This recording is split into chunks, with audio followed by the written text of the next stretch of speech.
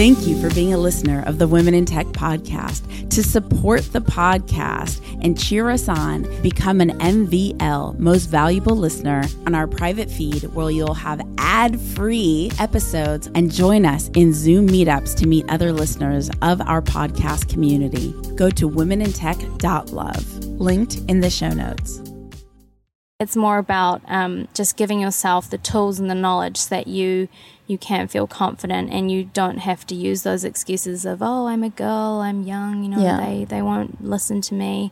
Traveling New Zealand, featuring and celebrating amazing women in tech all across the North Island and South Island, I came across James with Werewolf, and man, was he helpful in connecting me to the women in tech community in order to enable me to empower these incredible women to move forward. So just passionate about women in tech. My name is James Burns. I'm Chief Marketing Officer at Werewolf, the app for venture tourism operators. I've had the pleasure of working for a lot of really smart women, and both in tech and outside of tech. And it's just generally been my experience over the last 20 years that there's not nearly enough women's voices in leadership roles in tech companies. And so I just think it's important that we have that sort of voice. Myself, I have two young daughters who today are 4 and 6. And I want to make sure that when they get to an age where they're ready to start their first company, that they have all the opportunity and support that they need. Werewolf makes it easy for adventure tourism operators, everything from skydiving companies and bungee operators to jet boating and rafting companies, to go paperless, to handle the guests from arrival all the way through departure, check them in through a really beautiful custom-branded iPad app, ask them a lot of key questions, take that data to build a customer marketing database. Werewolf was recognized by Deloitte in their Fast 50 awards for this year as the Rising Star one to watch. And as we move to the United States, it's really important that we continue to capitalize on the kind of growth that we've experienced over the last 3 years. And we're doubling, tripling the size of the company annually. Queenstown is the adventure capital of the world. Right, we have 150 plus adventure tourism operators just within a 10-minute drive of where we're sitting right now. Any activity you can think of you'd want to do, you can do it. Bungee jumping was invented here. Jet boating was invented here. I mean, there's so much that happens here. There's so much innovation around the adventure topic that we're really primed well to leverage that. And that's no better place for us to be based. Be sure to explore more about Werewolf at getwerewolf.com. That's GETWHEREWOLF.com.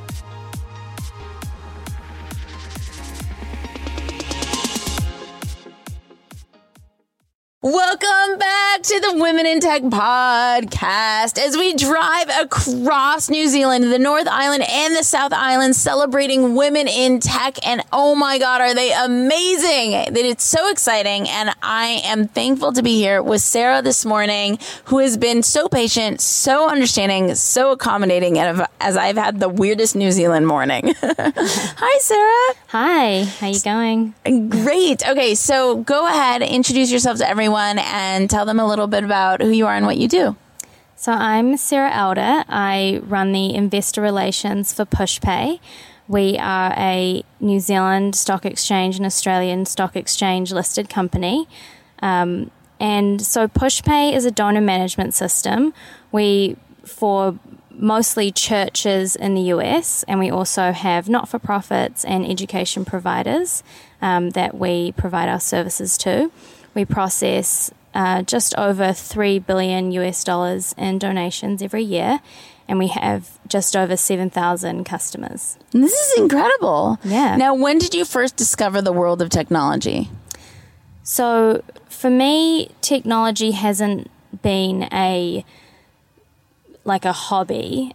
To me, it's more something that's necessary because I've grown up with technology. So, I was around when the internet became normal and having a cell phone when you were a child and having laptops in the classroom and people having social media profiles. So to me, technology is just part of life. Right. I just wouldn't see it as like an extra thing that you would have as a hobby. I just see it as mandatory.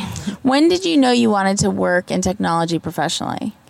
So it actually kind of happened by accident. So I was working for an investment company and they invested in Pushpay quite early on when they only had, I I think maybe a couple of $100,000 in recurring revenue, and we now have over $100 million US in recurring revenue per year. Crazy. Yeah, so like that's just crazy that amount of since end of 2013 to now, which is just over 4 years. It's been incredible. But so basically I was working for this investment company, and they invested in PushPay very early on.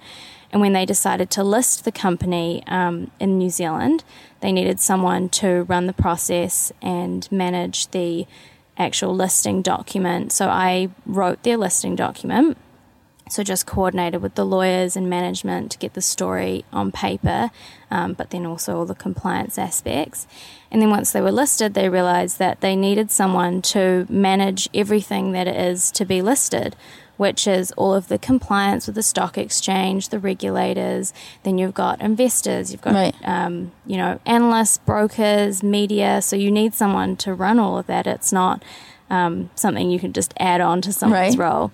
So they asked me if I wanted to do it. So I went and got a diploma in investor relations, and I've just been doing it ever since. And how long has that been? So that's been since August 2014 and until now. And when I first started, we had 98 shareholders, and we had a market cap of $50 million. And now we have over 5,000 shareholders, and we've got a market cap of over $1 billion. So it's crazy. What do you think contributed mainly to the growth? So it's really about the vision of the company that's driven that growth. So for PushPay, we've really wanted to see a difference in the world. So the great thing about PushPay is that it's not just awesome technology with, all of the tech side of things, great UX, and, we have user groups and awesome developers. We've got just over 100 developers working on the product at the moment. So it's not just that side of things. It's also the mission behind the company, which is that, so when you think about $3 billion of giving per year, that's $3 billion going through our platform, going to good causes, that's going to women's shelters, food drives, to orphans. It's money that wouldn't necessarily have been given otherwise if they weren't using our product, because we make it so simple, it's mobile. And we know that when people give through their mobiles, that they give more, and they give more often versus if they were to give through traditional means like cash and checks. And for you, what does your day-to-day look like? So it's very seasonal in terms of there's some really, really intense periods where we're reporting our financials, or we have our quarterly operational updates.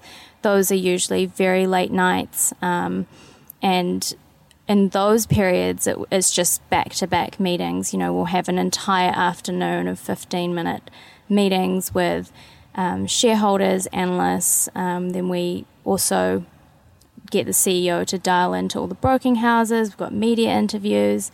But on a regular day, I'd just be prepping for those really busy periods, writing announcements, answering shareholder inquiries, analyst inquiries. So, yeah. What is one challenge that you've successfully overcome, and what did you learn from it? So for me, in my career, the biggest challenge has probably been myself, just not having the confidence when I first started out. So I would be really quiet in meetings, and I wouldn't really speak up because I used to almost give myself the excuse that, why would they listen to what you have to say? You're just a young girl. But then as I invested in myself and learnt more about the role, I went on courses, I read anything and everything to do with my role in the industry, so that I was empowered that I could actually speak with knowledge, and that gave me the confidence to speak up at work. And once you have that knowledge, you can speak confidently in meetings, and especially in my role, pretty much 90% of the people that I would speak to are old men. So it can be quite intimidating and daunting, because I'm not just young, I actually look really young. Yeah. So it's it's more about just giving yourself the tools and the knowledge so that you can feel confident, and you don't have to use those excuses of, oh, I'm a girl, I'm young, you know, they won't listen to me. Yeah. And I appreciate the vulnerability in you sharing that.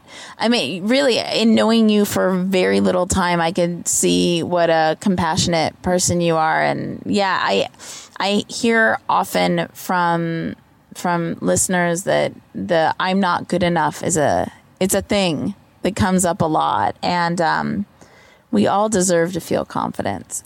What educational resources did you access to complement feeling more competent and confident over time? Yeah, so I did the Diploma in Investor Relations. That was a 3-day course over in Melbourne in Australia. But it's quite a specialised field, investor relations. So you've really just got to drive yourself to find those resources. So, I'd sign up to any email list that I could, like Investopedia or, New Zealand economic news and what's happening in the markets. And I would listen to podcasts. There's a really good one. I think it's Bloomberg Tech, something like that. Yeah. We'll write Bloomberg Tech in the show notes too, so you guys can see it. Yeah. So it's just really about reading anything you can. If you can see a course that you think you should take, that could really give you the skills and the knowledge that you need to fulfill your role or move to the next level or take on a new task, then, you just need to take control of that yourself, because no one's going to invest in you. You need to do that for yourself. Totally. It's really about that. And the other thing is that it's uncomfortable, it's like learning is like exercise, right?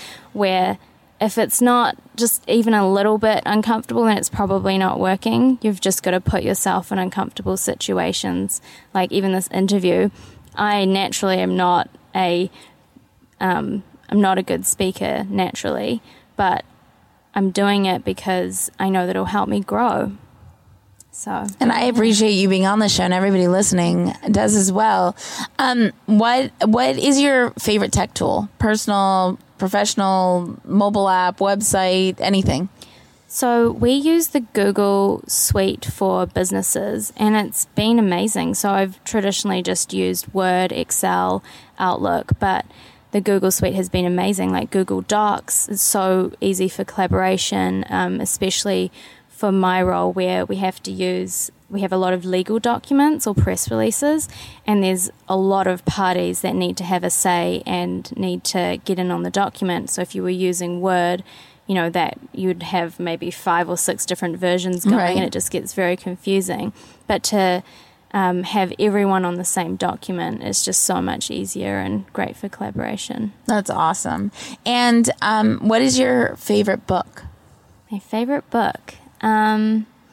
That's a hard one, because I read very boring books. Things like the Investor Relations Handbook. No, that counts. It's like hundreds of pages long.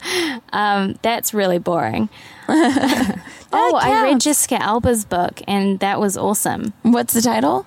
I think it's called The Honest Life. So she started The Honest Company, and I just found that really inspiring, where she saw a need and she just went for it and, really just invested in herself, and just a lot of things that I try and do. Very cool. And we'll include it again in the show notes so you guys can see it. Where can people connect with you online? So I'm on LinkedIn, Sarah Elder from PushPay. Can you spell it? Yeah, so it's SARAH, last name Elder, ELDER, from PushPay, PUSHPAY. But if you just go onto the PushPay website and go to investors, I'm on the bottom of every press release. So amazing. Is there anything else you wanted to share before we start to wrap up? I guess just that, not enough can be said about hard work. Like, there's no substitute for hard work, and that really is what your success will come down to, is putting in those hours, working late, coming in early, doing extra things in your spare time to make sure that you can be the best in your role. So for me, it took years, and when I was finally recognized by the industry, I won the NZX Best Corporate Communicator Award last year, and then also in America I won Investor Relations Professional of the Year. But, that took years of, really long hours, really working hard, doing lots of reading, taking courses, just doing everything you can to help yourself succeed. And it's impressive, and congratulations. Thank you. Truly meeting you. You guys have no idea what an intense morning I've had, and Sarah's bringing this breath of fresh air, just calming me and making sure everything's fine. So I appreciate you. If you guys want to connect with thank you. If you want to connect with more incredible women in tech around the world, be sure to go to the Women in Tech Facebook group at womenintechvip.com. It takes you straight there. You could say hello at Women in Tech Show on all the socials, Instagram, Twitter, Facebook. Sarah, I have a Women in Tech sticker for you, so I'll make sure to give that to you when we wrap up. And I will see you guys, talk to you guys, hear you guys in the next episode. Bye. Bye. My name's Esprit Devora, host of the Women in Tech Show. The show means a lot to me. The reason why I wanted to create the Women in Tech Show is I wanted to create a positive piece of content, something where people can listen and say, if she can do it, so can I. I call it actionable empowerment. Every single episode, you'll hear the story of a fantastic woman in tech, from engineers to founders to investors to journalists to designers, all sorts of different females in tech who have thrived. I want to share their stories with you so that you can know what resources, mentors, and life situations they accessed in order to get to where they are today. The Women in Tech podcast is an independent production funded by you, the community. To support Women in Tech, if you believe in the vision as much as we do, please consider going to womenintechpodcast.com. That's womenintechpodcast.com, and just click on the contribution link to keep this podcast going. Thank you.